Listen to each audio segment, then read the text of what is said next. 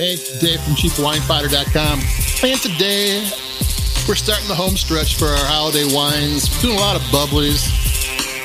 You know, I don't know, with the way COVID is and everything, there's not a lot of celebrations going on, so maybe step it up a notch, and maybe not step it up a notch, but not spend too much money. And that's what we have going today for the first time. I mean, sparkling wine always makes me feel better.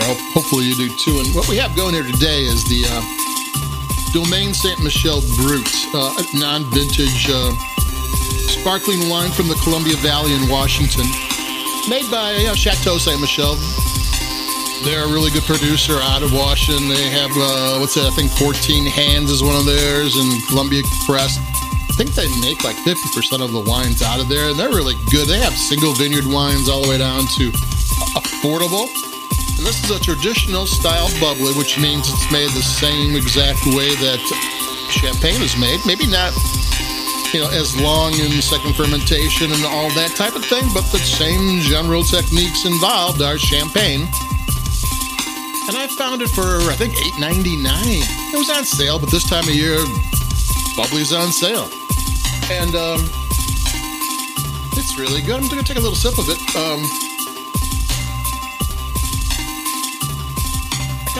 I kind of like when I get a wine that, a $9 traditional method sparkling wine.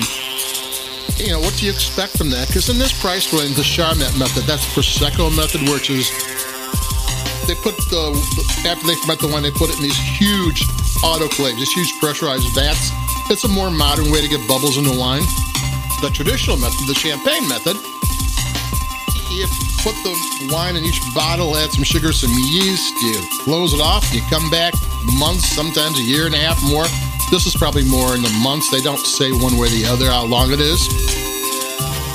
But it's harder to do it this way. Plus you have to turn the bottle quarter of a turn every 2 days. Now it's mechanized. Used to be heavy hands-on back in the day, and nowadays it's not so much.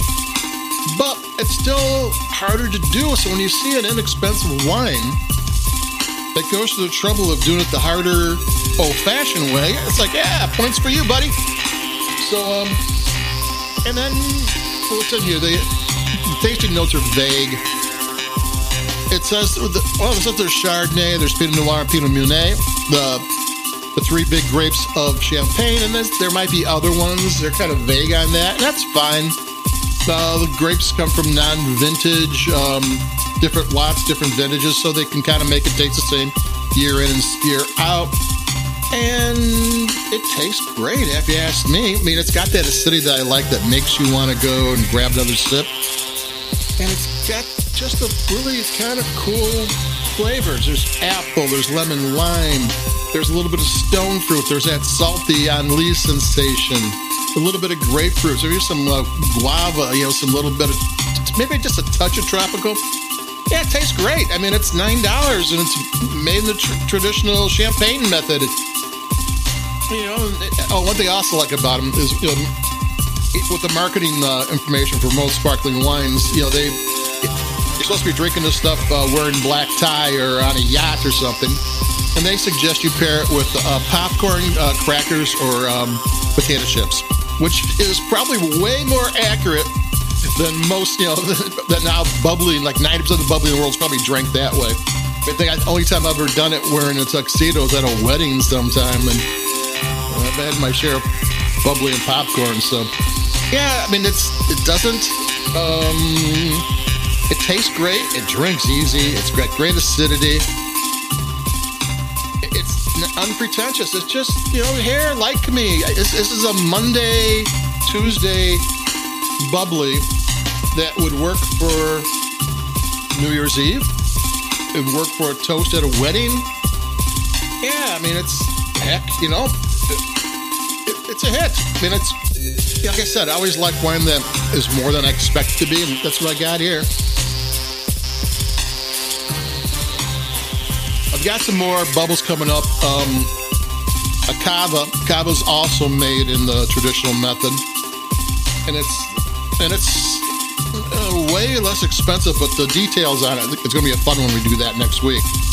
I mean, it's aged and it's from a single vineyard, and then we got some Prosecco that's vintage Prosecco. You might have a favorite supermarket Prosecco. Nothing wrong with supermarket Prosecco. I mean, they're just priced that make themselves stand out in supermarkets, but this is going to be a vintage Prosecco. A little bit more expensive, but a little bit different too. So keep it cheap. Hang in there. We've got more wines coming. We'll be coming with some interesting options all the way through the year and 2021 too. So bear with us. We'll talk to you later. Adios and bye-bye.